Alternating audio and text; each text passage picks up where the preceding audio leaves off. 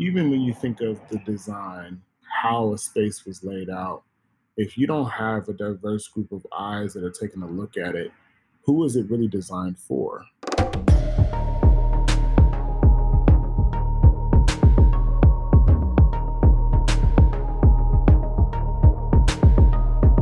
I'm David Kepron, and this is the Next Level Experience Design podcast. What if for years you had a vision of something extraordinary, and for all those years you hit every kind of barrier that seemed to be keeping you from your goal? Barriers that came from a manufactured system of systemic and institutionalized racial violence, to barriers that no one could have possibly imagined shutting down the world into which your dream was about to be born. What if your dream was to grow a hospitality company for a community of travelers who was often met with similar barriers on their travel experiences?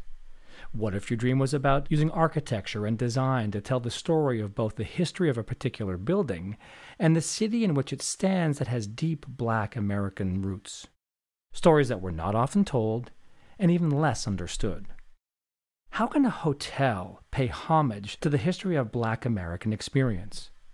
Dr. Martin Luther King Jr. said, "I have a dream that my 4 little children will one day live in a nation where they will not be judged by the color of their skin, but by the content of their character." Well, the dream of Damon Lawrence is one of perseverance in the face of recurring challenges that most of us would have simply decided to choose a simpler path.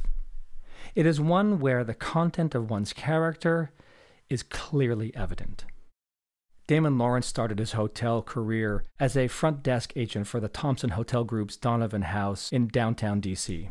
From there, Damon moved within management ranks at companies such as Ritz-Carlton and Intercontinental Hotel Group. Damon Lawrence is now the founder and CEO of Homage Hospitality. His dream is impassioned, it's authentic, and genuinely focused on providing a hotel experience that is geared towards creating something like you've never seen before. He says it'll feel like a new kind of experience, a new kind of hospitality. Damon Lawrence's vision is about creating a hotel experience that meets the unique needs of African American travelers. The idea behind Homage Hospitality is to create hotel experiences that are full of meaning and purpose, using architecture, art, and design to tell stories that aren't often told, stories that are more relevant today than they have ever been before. And with that, I can say that it is my pleasure, indeed my honor, to have Damon Lawrence of Homage Hospitality on Next Level. Damon, welcome to the show. Thank you. I'm really excited for this conversation, for sure. Part 1, I'm calling Dream in the Making. And I love the idea of the dream, and I love even more so the I Have a Dream speech and everything that it meant for Black Americans, but also for you as an individual, and it seemed to be very fitting. So I wanted to take us back a few years, which, as I understand it, may have been at or around the time of the beginning of your dream to create this hospitality company. Mm. And it starts not with a happy note, it starts on a dark note with the experience of the Walter Scott murder. I wondered if you could sharing with us what happened with you in that day and how you might have seen that particular experience as a turning point for you personally and professionally. Yeah, thank you for that question. Very interesting question. If you remember at that time, there were just a number of events happening back to back, it felt like, right? It was Trayvon Martin, it was Michael Brown, and then the one that was probably the most hard to watch because there was actual video footage and very clear video footage was the Walter Scott case. And if you don't remember that case, it was a guy getting pulled over for a broken tail light. He gets out of the car, conversation ensues, and then the cop pulls out his gun. The guy starts running, and he shoots him 2 times in the back as he's running away. And, you know, we even saw something similar about last week, I think, with Rashard Brooks. Very similar situation, but at that time, it was all the other cases leading up to that, the subjects in the case were younger men, and that resonated with me. Mm-hmm. The Walter Scott case was different because this is an older Black man. This is my father. This is my uncle. This is my grandfather. And it just touched me in a different way, right? I think it's one thing when you can internalize it for yourself. It's different when you internalize it for people that you care about, other people outside of yourself, and you worry for them. And so I'm still not the type to go out and publicly protest and demonstrate. I protest through my work, through my art, through my creativity. And for me, it was just a time for me to focus and hone in on what am I going to do to offer something different to the world? What am I going to do to bring some new light or some kind of change in the midst of all the things that are going on? And so that's when I started building what is now Homage. You said in one interview, you didn't think that during those days, the early days, that you were beginning to create this idea of homage, that people took you very seriously, right? They said, Yeah. but you believed in this idea so much. And I've had those moments where I have an idea in my head and through hard labor, it comes to fruition. And it's kind of a euphoric moment, right? Yes. But when all those stars are aligning inside of you, and you've got this vision going on, what is that feeling like for you? Give us a little bit more about how these circumstances were churning in you and creating what you thought was going to be the next step for your career. Yeah, it's similar to what you said. It's a very euphoric feeling, and you kind of get lost in it. I think the process just starts to kind of take over who you are and what you're going to become, especially when you're so passionate about it. And so for me, when I first started to realize, hey, where are the boutique hotels that pay homage to us? Are there any that are owned by African Americans? And then I started doing that research and found out there's not. Okay. So perfect opportunity for me. And I couldn't let it go, right? It was just burning inside. I couldn't let the idea, the vision go that this needed to exist in the world. And it just became long nights, early mornings, and just a burning passion that really would not go away. Mm. I wrote a blog for VMSD magazine. I wrote a blog called Brain Food. Mm. And in this particular blog, I was writing about how I figured I had 2020 all figured out, man. I was going to, step away from a role that I had at Marriott and enter this new sort of area of passion. And then the world, fundamentally changes. Like, did I have it even closely right? Not even close. And it reminds me of that old Jewish adage that says, man made plans and God just laughed. Um, Yep. Yep. so it doesn't always work out the way you anticipate, right? I mean, you had repeated barriers in your way, and I think you come to this point where maybe you just say, why aren't there any other people out there doing what I'm doing? Yeah. So how did you rationalize around those roadblocks, and what conclusions did you come to? Yeah, when you first start, I didn't know anything, right? I worked in hotels, but I didn't know how to buy a hotel. I didn't know the process. I didn't know where you get money from or how you finance things. All these things really I've learned in the last 5 years. And just now do I fully understand the entire process. But I think that was the exciting part at that time. I realized I'm young. I don't have any kids. I don't have any responsibilities. I can take the time and take a chance and just see how far I can get. And so it was just this moment of discovery, right? I was asking as many people as I possibly could, taking every single meeting that I could just to talk about what the vision was. Once I started to truly believe that it was possible, which probably happened maybe a month or two after I first even came up with the idea, there was nothing that was going to stop me from getting there. No question was too dumb. Like, I was going to ask it, I was going to figure it out. And I said to myself, I used to say this like every day, there are thousands of hotels. In order for me to even like drive to Oakland, so I would drive from LA to Oakland and I would think about all the hotels that I pass on the way, just on the drive. And I was like, why can't I have one? I just need one. And so it was just that passion to continue on and figure out how do I get to that place that just kept me motivated and kept me going. Did you have that belief that no one was seeing the world quite like you were from the point of view that you were seeing it? That was part of the motivation to keep on going? Yeah, what I thought early on was that was the case, right? Man, no one must see what I see. right? I must be in a blue ocean and no one else can see that. And then what I realized is that there were other people that saw it, but there were just so many barriers to entry that they only got to a certain stage where they would just finally say, forget it. And I don't know if that was just because, look, I had youth on my side. So, I could spend the last 5 years working on something and continue working on it or what. But I soon realized there were other people that would have loved to have done it, but never got as far. So you got the big vision. You have this incredible idea to create a hospitality company, and you get to the bigger vision by, I guess, implementing smaller goals or trying to shoot at smaller goals to get to the bigger end game. You probably had a few false starts, Yep. and you were probably losing gigs to billionaires, right? Yep. Yep. So what did you do next? Yeah, so we were losing out bids left and right in Oakland. Cash buyers. It was an interesting time in Oakland. Things were changing as fast as we were building our brand. Things were changing just as fast in Oakland, and so we had an investor, my first investor, our earliest investor, and he said, "You know what? You just need to get this brand out there. You need to do something small, something that you can easily wrap your arms around, and that's going to be the best bet for you." And at first, we were too stubborn. We were stubbornly stuck on doing this project in Oakland and doing this 100-room property that was just going to be super cool.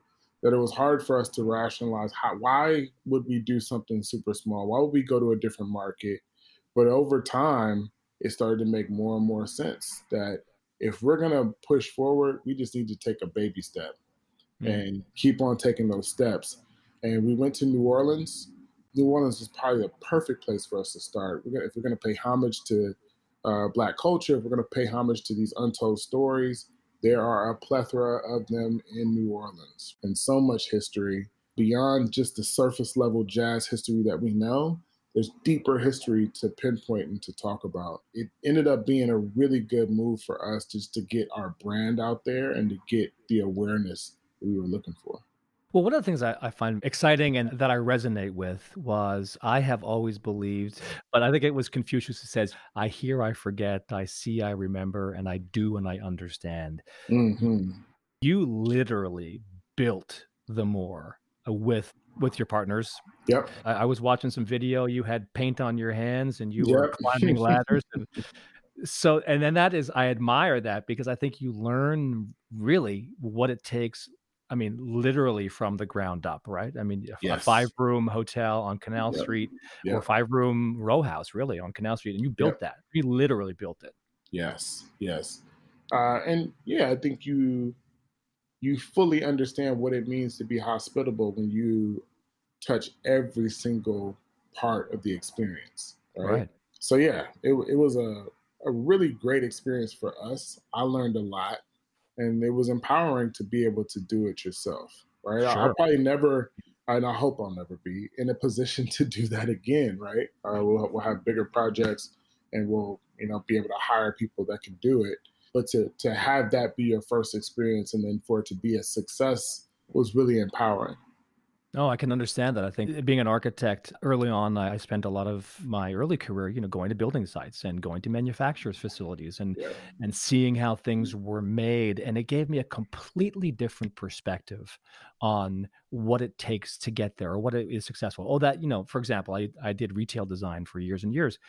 And designing the table, whatever it was one thing to do. And you did that in an office, completely disassociated from anything.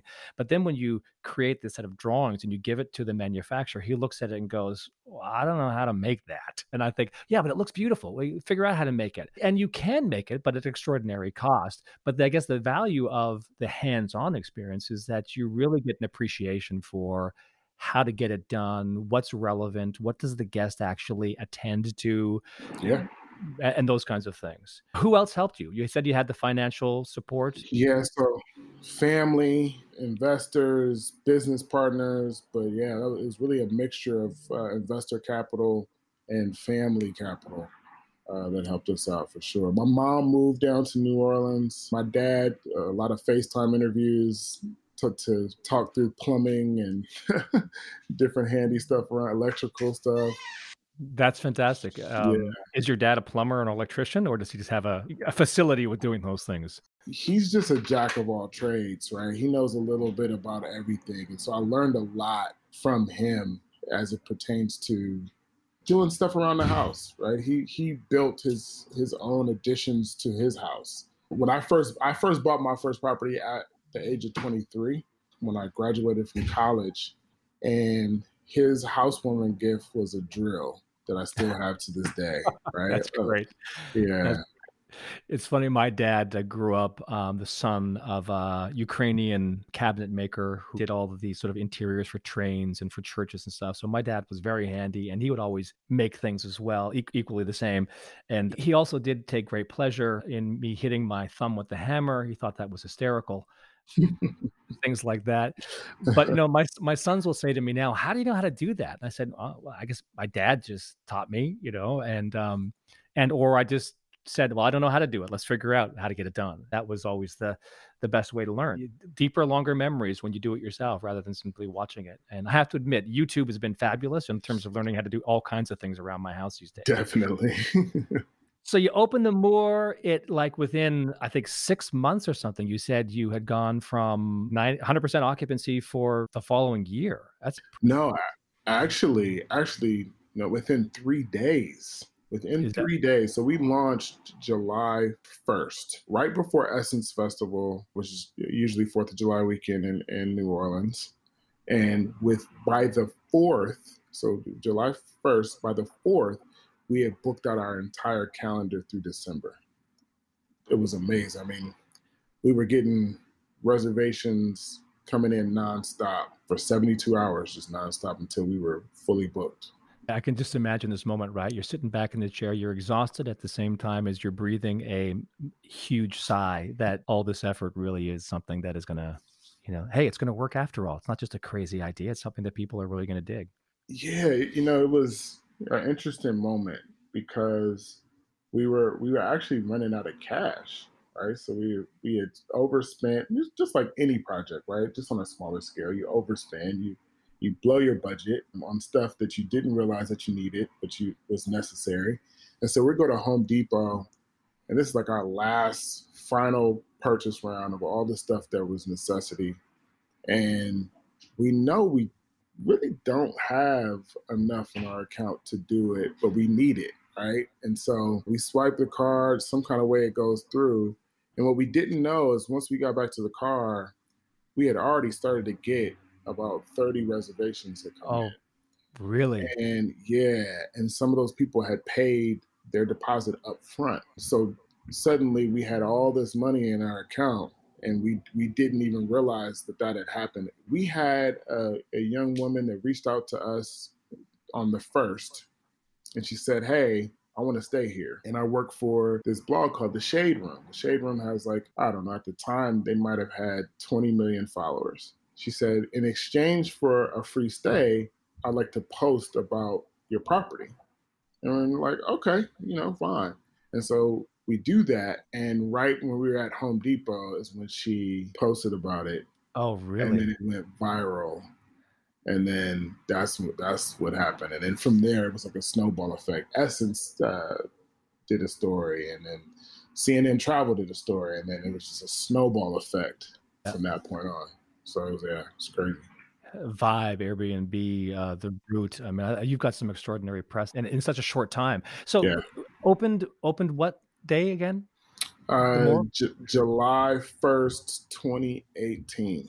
This is where eyebrows raise. So within the year, okay, you're booked out for the whole year within a few days. Awesome. Yep. Kind of unheard of. Within the same year, all of a sudden you're getting a lot of recognition. Social media, obviously, that's great, but like not just recognition from people, on Instagram and social media, but like industry recognition. That all of a sudden, people like, including Boutique Design Magazine, has you in their magazine as up and coming hoteliers of the year for Yep. 2019, Yep. and that's pretty impressive. Yeah. But did all that help, or did it get easier, or did it just sort of get okay? Like I said, you were just beginning to say, "Fasten your seatbelts. We're going on a ride here." Yeah. We thought it would be easier. right? We thought it was going to open more doors and that, the next step would be to do larger properties. But it almost seemed to hurt us in a sense because we didn't have that big property to really point back to. And so we really ended up getting pigeonholed. People would say, hey, it's not a real property. What's your F&B doing? It's easy to sell out that many rooms when you only have 4 rooms. And so it actually almost pigeonholed us into, okay, you guys just do these small one-off properties. Hey, I have a 6-room property here. Do you want to do that? And it's like, no, the vision has always been to do these larger hotel properties with a restaurant, a bar, rooftop. That's always been the vision. We had to do this. This was like the beta test of to see if there's even a market for it, right? And the crazy thing about it is, so we booked our whole calendar. If our property was 25 rooms, we still would have booked the whole calendar. We had to turn so many people away. Our phone was ringing off the hook, and we finally got to a point where we don't have anything else to sell you for this year. And we didn't start to book for 2019 yet because we understood, if you know New Orleans, the beginning of the year, there's so many things going on, right? You got Mardi Gras and then Jazz Fest, and we didn't, at the time, we weren't prepared to price it out. So we could only do the end of 2018 at the time. And so, yeah, it was interesting to realize that the size of that property really pigeonholed us when it came to talking to investors and taking the next step. Yeah. But there's no doubt in my mind, if we would have started even with the 25-room property, we would have had the same success. So you have those naysayers, and there are always going to be those people saying, hey, well, how do I know I can invest in 100 or a 200-room property under the same sort of brand premise? Yeah. If you haven't done that before. What did you do to jump over that, again, an additional barrier? That the naysayer who says, well, you're not proven in a room or a hotel that's got, 100 or 200 keys. Yeah, our next step was to try and do something just another step up. Let's go to something that's 15 keys. Let's stay in New Orleans. New Orleans has been good to us. Let's do something a little bit bigger that has a small little cafe, restaurant, coffee shop. So now we can project to be bigger than we are a little bit. And it's just the next step. Okay, then after that, we'll go to something larger and, so on and so forth. But we had the hardest time raising capital. We weren't raising that much money, right? And I say that now. I say that now. At the time, it was a lot of money.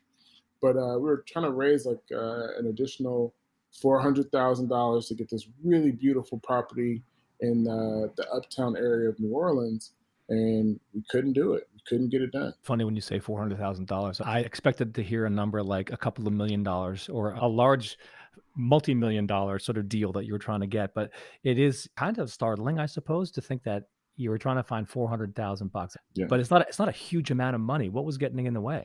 At the time, I'm not sure what really got in the way. I think, like I said before, I think we were pigeonholed by the size profile of the other property. And then there was, people didn't know if we were really ready, which was bogus. And then I think the other thing that was really frustrating, I'll never forget this either. So that property falls out of contract. We end up losing money because we had a deposit down. End up losing the deposit. And then we go back to a few investors as we're trying to figure out how we move forward. And literally 2 of them say, I think you should go get another property that's bigger than the Moore, but not too big, maybe around 10 to 15 rooms. And I think that would be the best next step for you. And I literally said, I brought that to you. Do you have any idea what we've already? Were you last meeting? Were you asleep, or was there something I didn't say that was better than we have a 15-room property that we'd like to develop? All right. I mean, okay, so understood. That's. I'm shaking my head over here. If this was good. So bounce forward. We're coming into 2019. You're winning all kinds of awards, doing great. Some people are hearing things about coming out of China that is mysterious, that people are questioning about. Hasn't really come stateside at all yet. But then the world of COVID-19 hits. And we both know this very well and intimately. The hospitality space and retail space, to which I'm also very intimately connected, goes into a tailspin, right? Now the vision is getting shaken to its core. How does that affect you? What are you thinking now? You said, "Oh my God, is this not been difficult enough already?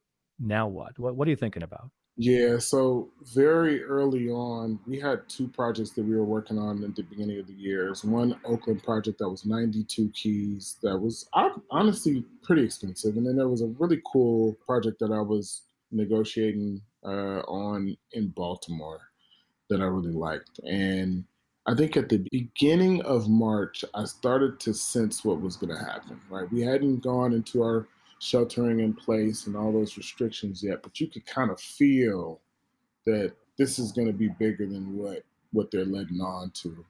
And so I started thinking about a lot of things. I started thinking, hey, if I do even close on this property, what is the supply chain going to look like?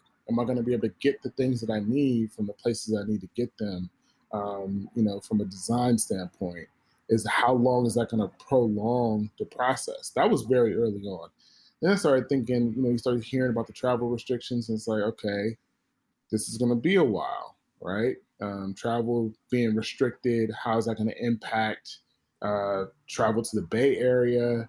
We have this cruise ship that's just sitting out there off the coast that can't come in and start. So I'm starting to now think, okay, I don't know if right now is the right time.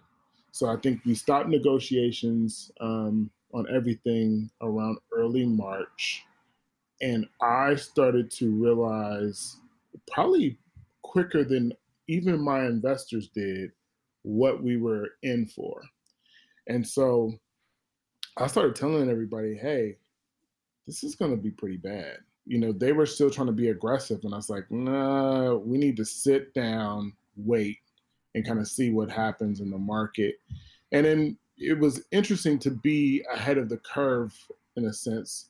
But then I think I went through the depression before everybody else did, right? The reality and the fact of what was really going on. And so those first couple of weeks were tough because I said to myself, look, we don't have a property currently. We had now just closed the Moore, didn't know when we were going to be able to open it up again, if ever. And it's like, I don't know if this will ever happen, right? And then after about 2 or 3 weeks, I think maybe early April, I finally had to give myself a date. I finally had to tell myself, this is going to be like this for 2 years. Mm-hmm.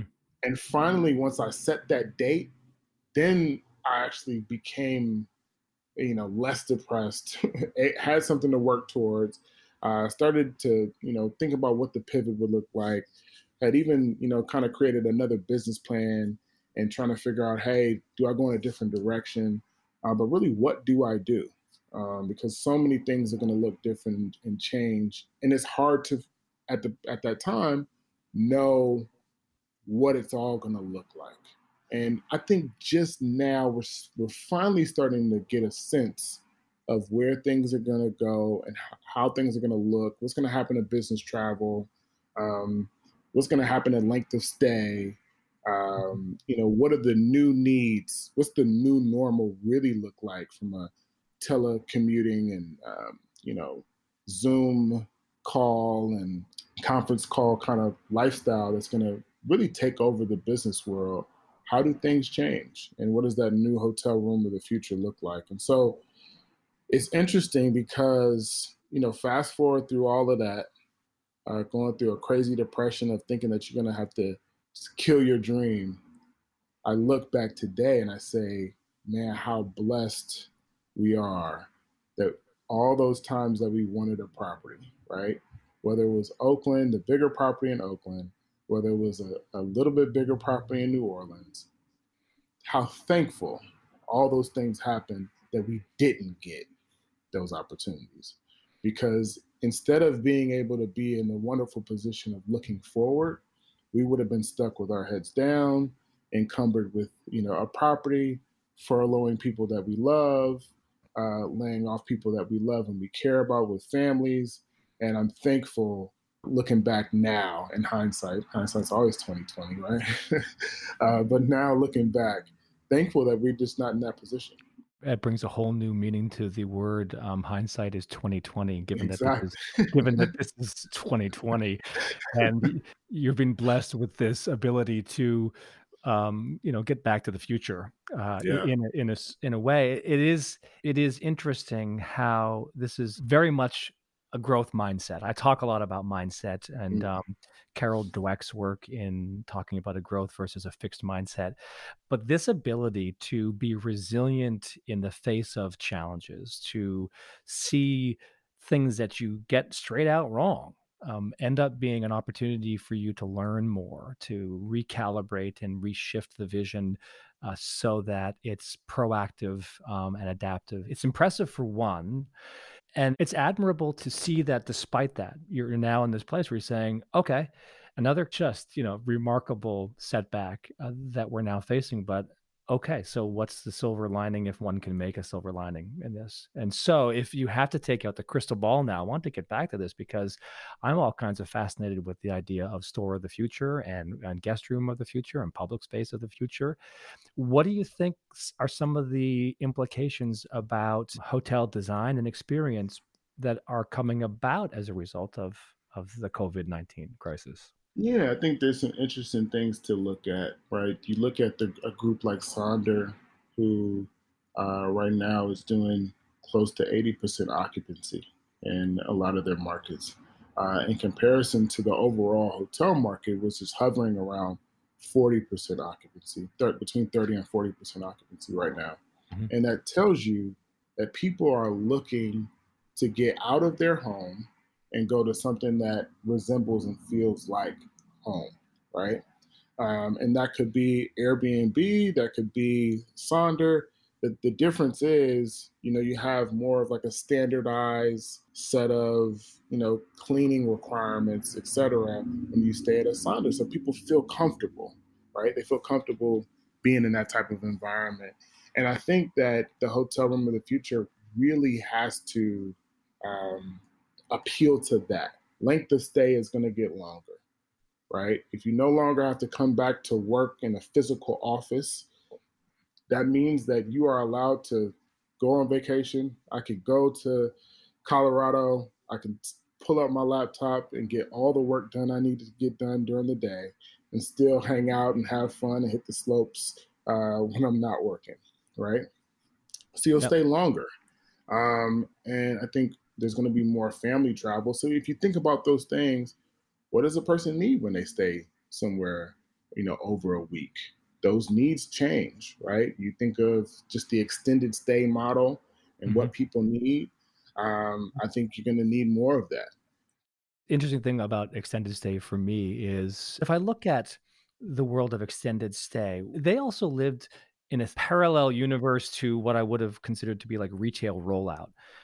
Same room concept, repeat it as many times as you can, economy of scale, and oh, by the way, when you talk about extended stay, of course you're not changing rooms and sheets, and you don't have those costs that decrease potential revenue or your margins because you're simply spending more money on maintenance and room cleaning and things like that. So the models make sense, but the room experience isn't particularly unique. You could go to a Residence Inn or a Spring Hill or a Town Place or some of the other brands in this category, and across the continent, you're pretty much coming up against the same kind of experience. Now, on the one hand, that's good because there's a familiarity with that.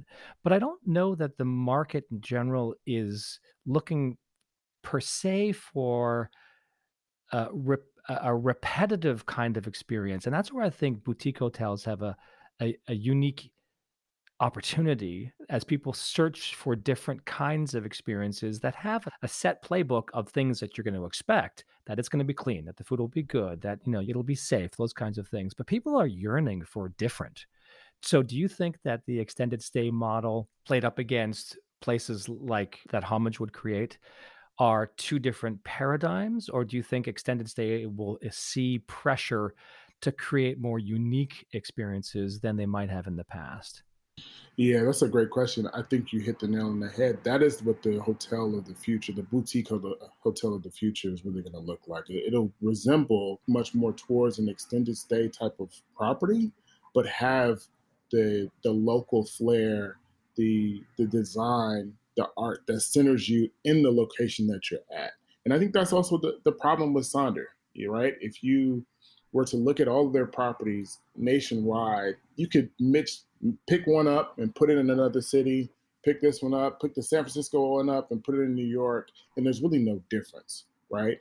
They all pretty much look the same, and nothing grounds you, centers you in where you are. There's also not a food and beverage component to the property, nor that lobby experience that you are looking for that gives you that sense of connection that we long for in a hospitality setting, right? It's more focused on heads and beds instead of that holistic hotel and hospitality experience, which centers around people. Regardless of how we how we want to think about it, people Right. make up hospitality, and so you can't eliminate that aspect of it. So I think that's what the boutique hotel of the future would look like. So it's interesting because there is a growing trend, I'll say, of very small footprint rooms. Moxie, for example, 183 plus or minus square feet as a prototype size. It's a matchbox, so small in the fact that you have to hang the furniture on the wall. So there's a sense of urban camping where things literally get pulled off the wall and they unfold and they become Yep. things to fit in. There's no Yep. big desk. There's no, but then again, it's not geared towards a business traveler who Yeah. might want those kinds of amenities.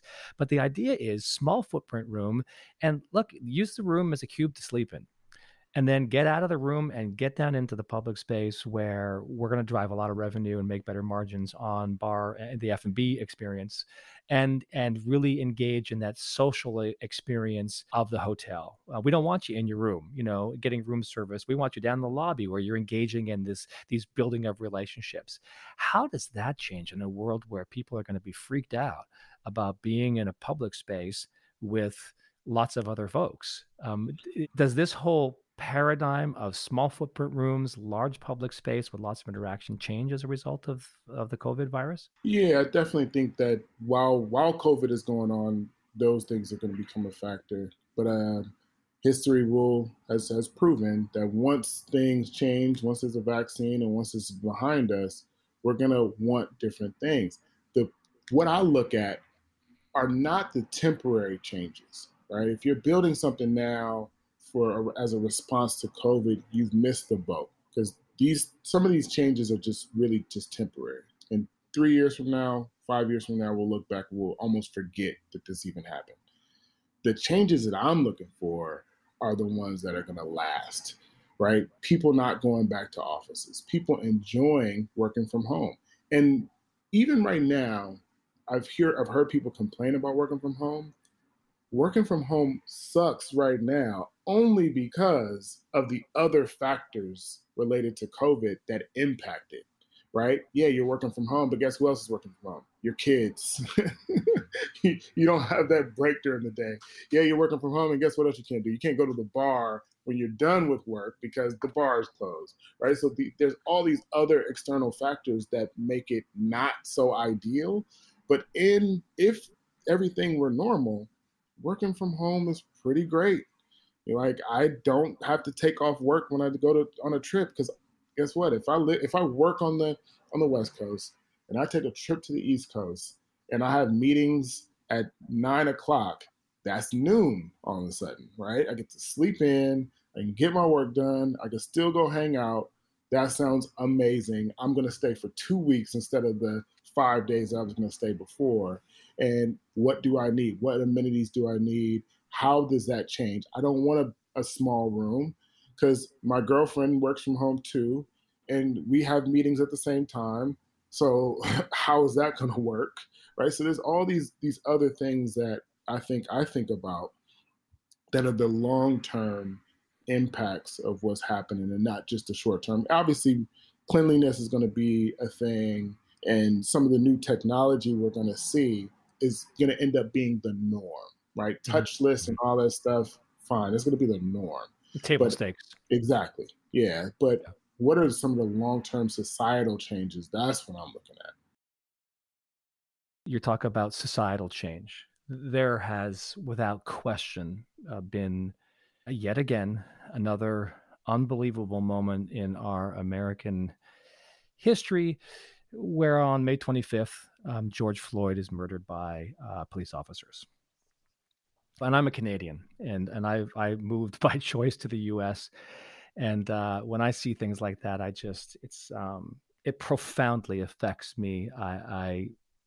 Frankly, it makes me just well up, and it's hard to fully understand. But I suppose if there could be anything good about what actually happened, we're seeing people in the streets. We're seeing protests that are not just American, they're happening all around the world. The people in the unity of finally, in a voice that is global, coming out and saying Black Lives Matter, this institutionalized system that has kept a part of the population upon which the economy was built hundreds of years ago squashed, is just no longer acceptable. It also brings, I think, to mind the relevancy of a brand like Homage and why it's so important. What is all of these circumstances around the post George Floyd murder really reminded you of in terms of maybe why Homage is so important? Why not to lose the vision of the dream, despite the fact that we are just, figuring out our way through COVID-19 and the shutdown of the hospitality industry? Why is this so important? Yeah, it reminded me of why I started Homage in the first place, right? Um, another case similar to the Walter Scott case, but much more abhorrent and um, just a lack of humanity in this case. And I think there was a perfect storm of people uh, being stuck at home, tired, being stuck at home, and uh, being frustrated, right? There's a lot of frustration just to go around right now with people being off from work um, and not having a distraction around what happened, right? There was no way around it. You had to face it. If you were Black, you had to face it. You couldn't, there was no bar you could go to and hang out with your friends and talk about it. Um, it was what it was, and you had to deal with it. And it was tough, and it continues to be tough. Mm-hmm. Um, Mm-hmm. but it's like almost the world changed twice, right? So even for me, I was thinking about a pivot, brand, doing something different. Wasn't sure if the world was even ready for this hotel brand that pays homage to Black culture. And then May 25th, it all of a sudden makes a ton more sense again, right? Mm-hmm. And it just kind of slaps you in the face like, no, this is why you did it. This is why you started it in the first place. And then the calls started coming, and then the amazing opportunities like this one started coming to really talk about the brand and tell the story. Mm-hmm. And the hope within all of this is that uh, we'll have a better opportunity to raise capital, right? To make this dream happen. It's poignant for me that, you said we need spaces where we can be free to exist as our full and authentic selves, free from the fear and anxiety that we naturally carry with us as we travel.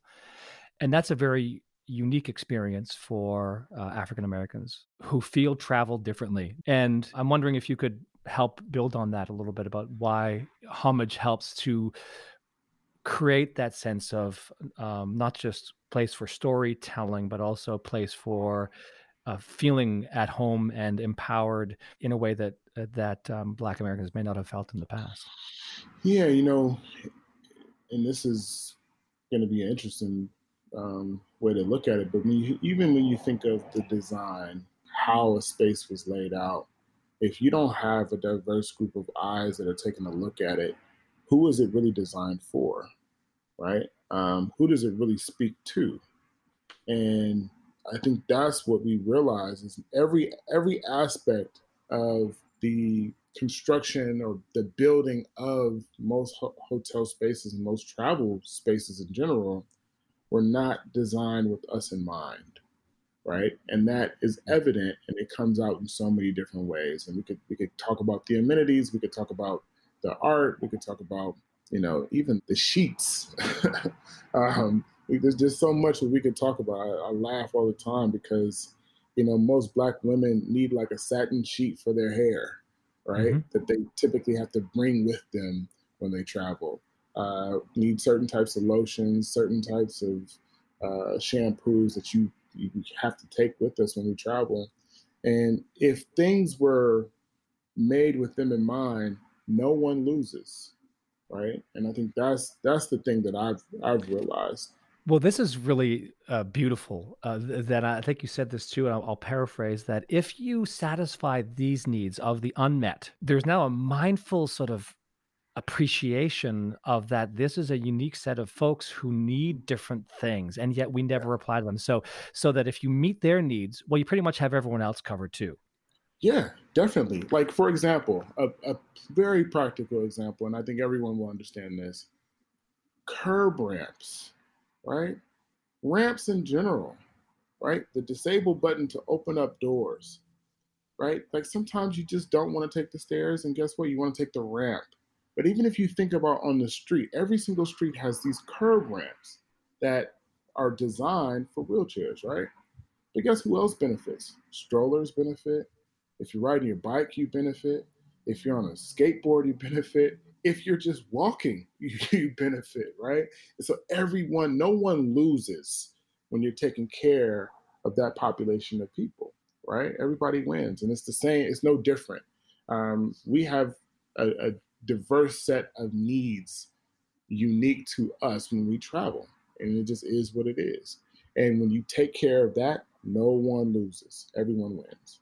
You've also said that homage needs to exist not simply as an entrepreneur or an owner, but also as a consumer. What did you mean by that? Yes, what makes it so fun and why I can be so passionate about it after 5 years is that I want it to exist in the world for myself, right? Even if I wasn't doing it, and I say this all the time, it doesn't even have to be me, right? Like, if I end up being like Moses and I never make it to the promised land, as long as my people get there, that that's all I want, right? It doesn't have to be me. If there is a brand that can do it faster, get capitalized, I just want it to exist. I want Right. this type of space to exist in the world. That's the beautiful part of, I think, what you're doing too, is that it is clearly, look, you're a businessman, so you're not in this just for the heart of it. You're also in there to make some money. But the reality is, the other side of that, as a counterbalance or the additive part of this, which I think is great, is that it is a bit of a selfless act. It's like creating the thing for people for whom there hasn't been a thing before, and that if you can deliver it, God, that's going to be great, And I think that's laudable. It's really it's impressive. Yeah, yeah. And the one thing I will say is, yeah, I'm a businessman. I would like to think of myself more as a creative, right? Hmm. And I think, you know, obviously when you make something good, when you make something great that means a lot to you, everything else is going to follow. What might have been considered to be radical, a few months ago, you know, i.e., a hotel that, a hotel brand that pays homage to Black culture, now really seems to be necessary. Why is that so? Yeah, and I think that most people now understand that you can create a hotel that pays homage to Black culture that is not exclusively for Black people. It is a very inclusive product, and we've seen examples of this before. I can point to, an Irish pub. I can point to the Line Hotel that sits in Koreatown that has Roy Choi as the celebrity chef of that hotel. I can point to Hotel Kabuki in Japantown in San Francisco. So there's examples of paying homage to a specific culture, and not alienating anyone in the process. And I think in the past, that was a hard concept for most to understand, right? Because you think of the process that we had to go through to liberate, right? To put your fist up and to demand certain things. And when you start to celebrate that, it almost looks as if you are defiantly trying to only create something for Black people. Mm-hmm. And the protests recently have really shown. It was so funny. There was a protest right outside of my house not too long ago, and there was a large contingent of people screaming Black Lives Matter. And I was hard pressed to find a Black person in the actual protest, right? So I think that we've woken up. I at least hope so. I hope that we've woken up and we understand that we're just asking for what we're asking for is very simple, the same, Yeah. right? We want we want equality. We want the same things that everybody else is getting. And so even for us on the capital raising side, when you look at the numbers, 2% of Black founders get venture capital. 2% of the venture capital that is out there goes to Black founders. That is ridiculous. That is ridiculous, right? I think the last thing I'll say is I saw SoftBank has like $100 million fund that they have directed towards Black founders, which is an utter slap in the face when you consider they have $100 billion fund for everybody else, right? So, what is $100 million in comparison to the $100 billion? It's not even It's not even 1%, Right. Right. right? Right. So it's interesting to even now still kind of see the lip service and trying to figure out what real change is going to happen. And I just hope that whatever happens is lasting. My sense is that there will be fundamental change that'll happen. I have to say it's my sense, my deep hope is that it's fundamental change, that it becomes a change to the system and the institutions around which the exclusion of Black lives have been part of the goal. Yeah. And I think that's what's great about what you're trying to do is you're not saying, no, this is not just an exclusively a hotel property for African Americans only, please, the rest of you all stay away. Um, but you're saying it's a hotel property that caters to the needs of that subset of the traveling population in a way that has never been done before, and it's not exclusionary, which I think is great when you consider that most of Black Americans' lives have been excluded from all kinds of things simply because Exactly. of their race, right? Yeah. So it's the honorable and like righteous thing to do, that you're not being exclusionary in the face of all of what's happened for hundreds of years. It's still, you come back and say, no, we're not trying to keep you out. That's not what we're doing. Even though y'all have kept us out for hundreds of years, this is not what we're about. And it's just a bigger place to play. It's a bigger mindset and a bigger spirit, than I think we're finding in a lot of other folks. Yeah. When you think about even that "I Have a Dream" speech, Uh-huh. think about what that meant, right? And it wasn't. It was never about we want to be over here, leave us alone. It's like, no, can we all do this? But can we just be, can you give us an equal footing and level the playing field and Mhm. make sure that everything is equal? All men are created equal. Right. Well, I Right. mean, and people say to you, how can you keep on going? How do you maintain this sense of perseverance in the face of all of this? And if I had to answer from my side, I'll ask you the question, and it's like, what's the alternative to Yeah. not keep on persevering? Yep. So, in asking you, what is that motivation or that drive that keeps on allowing you to persevere? You've faced a lot of challenges along the way to get this really brilliant idea to market. Um, just honestly knowing that regardless of what I do, I'll be okay. Hmm. Right. Um, Regardless of how much is successful or is not, I know I'll be fine. And I know that I have the creativity and the wherewithal to make something out of nothing, whatever that may be. I just so happen to believe in this vision so much that I can't let it go. Right. I'm committed to it. I've told the world that this is what I'm going to do. And it's hard to let go. It's hard to not see it all the way through. Um, Yeah. so yeah, that keeps you going. So let's go to the creative part. I said you were a businessman. You said, well, actually, I'm a creative. So I'm going to ask you some questions from the creative side of me now, Yep, which yep. is about brand storytelling, placemaking, how objects and things and places can tell stories. You said, your goal is to make sure that the city and Black American story is told through design. How do you do that? How does a building or a place tell a story in a way that is resonant with guests without having to be gimmicky? Yeah, I think the easiest way to do that is you really have to learn the local culture. And what goes what we don't talk about enough is that prior to opening our property in New Orleans, I was in New Orleans for a whole year, right? Mhm. So I was there, I was interviewing people, I was learning about the local culture, I was learning about just so many things that opened me up to this history that exists that you only get when you know people there. You only get to hear about those things when you actually talk to people and ask them.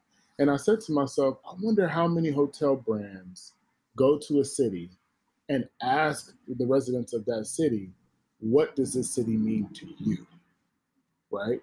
Because, and I realized this at Howard, a historically black university, it's historically black. Most people look like me. Most people don't act like me, right? So I'm from LA. You got people even in California. You got the LA, and then you have Bay Area, and there's different lingo, and there's different things that different values that we have, different music that we listen to, different food that we enjoy. You have people from DC, and DC and Baltimore, they're so close. They're so different at the same time. The language is different, the food is different, the values are different. And so if you start to learn those things and can incorporate that, man, this hotel now has a different feeling. So, how does art and architecture and design express that narrative? You have to include art and design that resonates with that specific area, right? And if you were to look at Oakland, and even if you look at street art, right? So street art is not all created equal in each city. Artists have a different level of soul and depth because of their own history, right? And that carries with them. So when you really do things on a local level, man, it feels like that city. And I haven't seen that before, right? And I know hotels have tried, but you can I can pick up the Ace Hotel in New Orleans. I could put it in Chicago. I could take the Ace in Chicago. I could put it in LA, right? And not to pick on Ace, but that's most hotels. Even Hoxton, some of the other brands, I could pick them up and put them somewhere else because nothing about it resonates with the local culture. Actually, Right. the people that are local don't even go to that property, right? So the interesting thing about our property, even in New Orleans, you wouldn't imagine how many staycations we had, right? Mm. People that loved it, that lived in New Orleans, right? That would come and stay and enjoyed to stay with us. That to me says a lot because if most people that live in a city have never been to that local boutique hotel that everyone from outside of the city loves. And so yeah, that's how you do it. And I can't even tell you exactly how it looks because the research hasn't been done yet in a lot of these cities. I know what it looks like in Oakland. I know what it looks like in New Orleans, and we'll find out what it looks like in some of these other cities.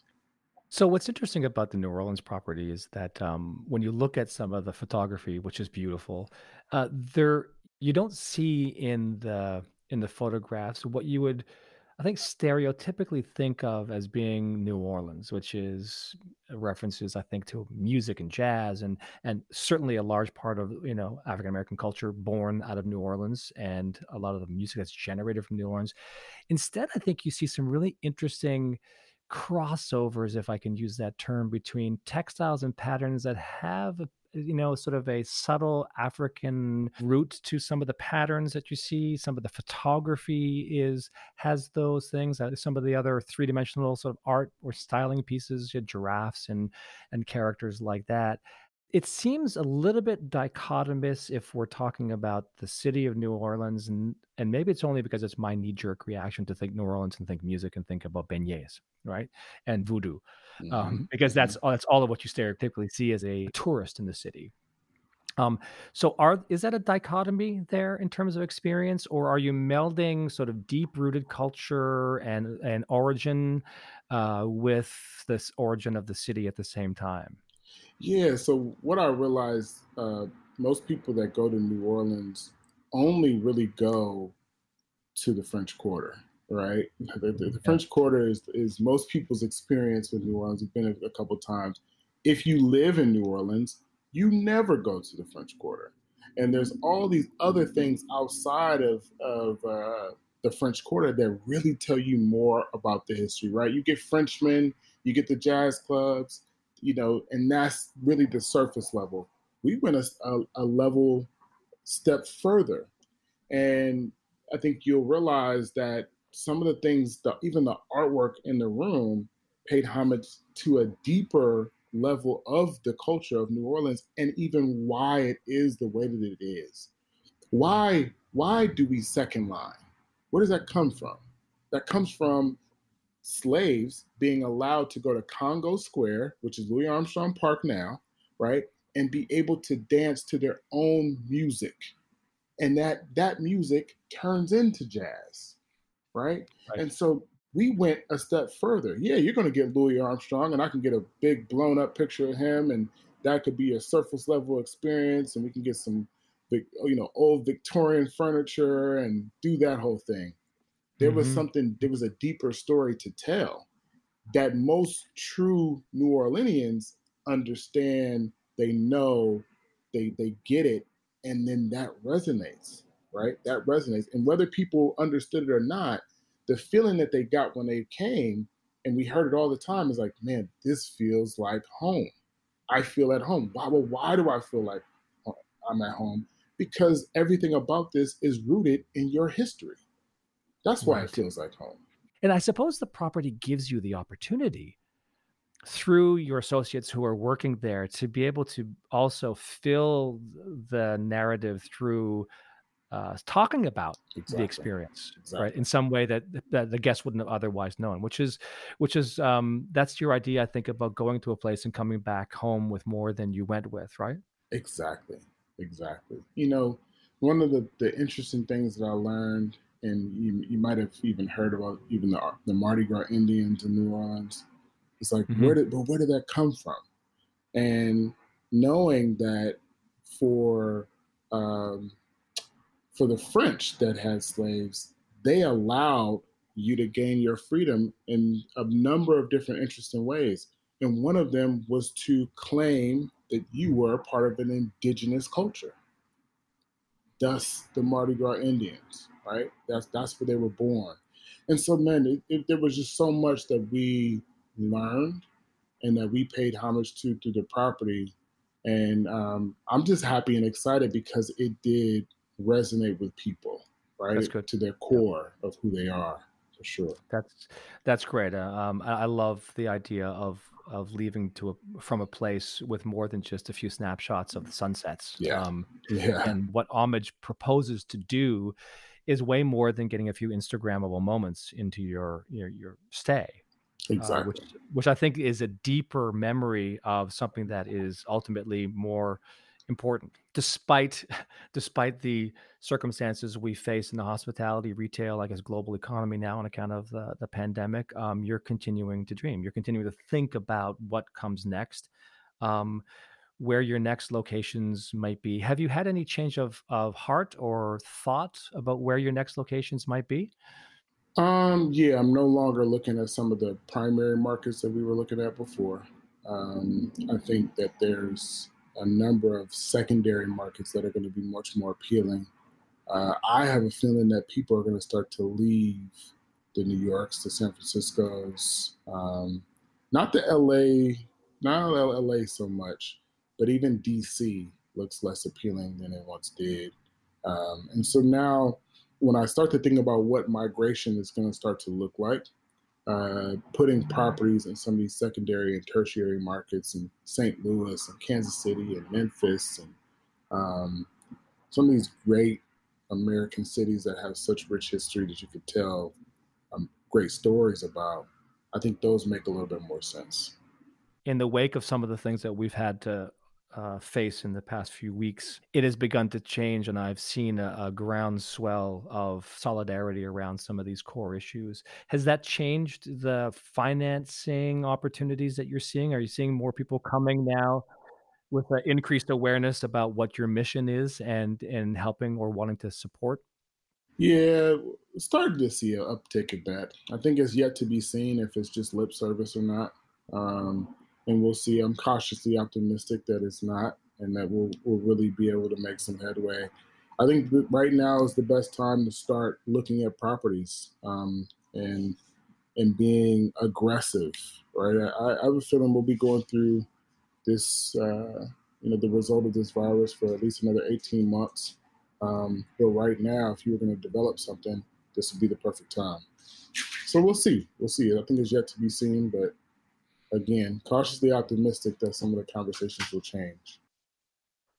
Well, I like the idea that you said earlier about saying, "Hey, listen, if we had gone out and got all these projects underway and they were built and open, I would have been responsible for the livelihoods of a lot of folks." And so maybe there is a blessing in the fact that there was a slowdown. Has that given you an opportunity to recalibrate your thinking about the brand and what the brand means? Definitely, definitely. It's also given me the opportunity to look at just trends and think things a little bit differently. And even the previous question really alluded to that. Certain cities that I would have loved to have a property in 3 months ago are no longer as exciting, right? The Brooklyns, the Harlems, even the Oaklands and the DCs of the world uh, don't make as much sense today. So just thankful that we're in a position where we can build a brand during this time instead of correcting past mistakes during this time. Well, I'm sure the circumstances allow you to sort of reevaluate those false steps or false starts rather, and rethink, gosh, if I knew then what I knew now, I might likely have done it maybe this way. Right? Yeah, Is there anything that you would say, no, I would have done it just the same way? Is there something that you could say, despite everything that we're experiencing now, I would do it the same way? What might that be if there is something? yeah. Honestly, I would say everything. I'm actually really excited for where we are. I don't know if I would take anything back. We went through a lot of ups and downs, but I'm really excited by the position that we're in. Um, and so, yeah, I don't know if there's anything that I would actually change. Even the more, right? Even going through that with it being too small of a property, we did that out of necessity. And knowing what I know now, I don't think I would have changed anything. So I'm really excited, honestly. So if people want to find out more, if they want to support the cause or just get tapped into what you're doing, where can they go? Yeah, so our website, our newly revamped website, is a newkindofhospitality.com. And it really tells the full story about Homage, what the experience is and going to be like.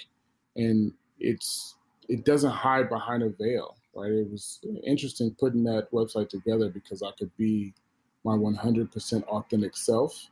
And it was the first time that I could do that without thinking about, toning down the message. So I'm excited about the site.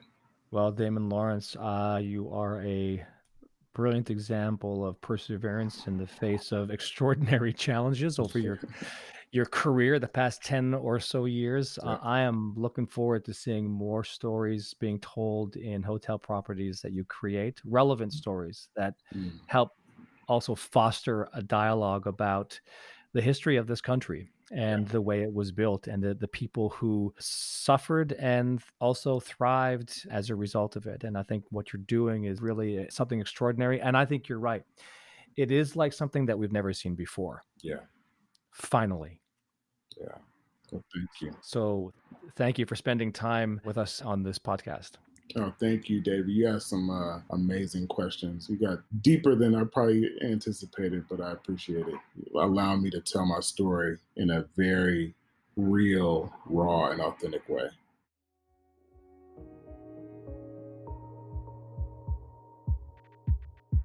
Thanks for listening to this episode of Next Level Experience Design, and please remember to subscribe and share with all your friends wherever you listen to your favorite podcasts. And don't forget to check out notes and links and other information like transcripts on the Next Level Experience Design webpage at simplecast.com. Also, follow me on social at LinkedIn, Facebook, Twitter, and Instagram for all of the information about upcoming shows and information on our guests who every day are taking it to the next level.